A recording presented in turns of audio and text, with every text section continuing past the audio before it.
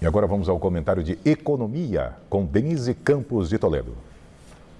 As vendas do varejo, segundo o IBGE, caíram 0,6% em novembro sobre outubro do ano passado. Nem a Black Friday garantiu performance melhor.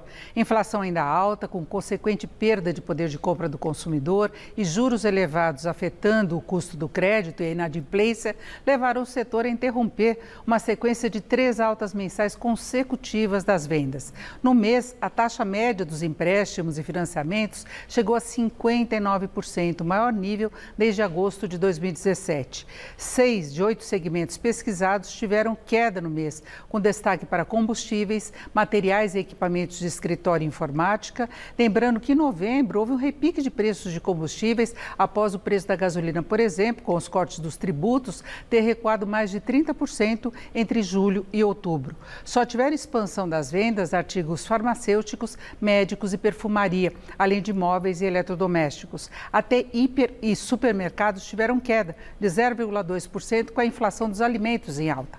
O varejo ampliado, que inclui veículos e material de construção, teve retração de 0,6%.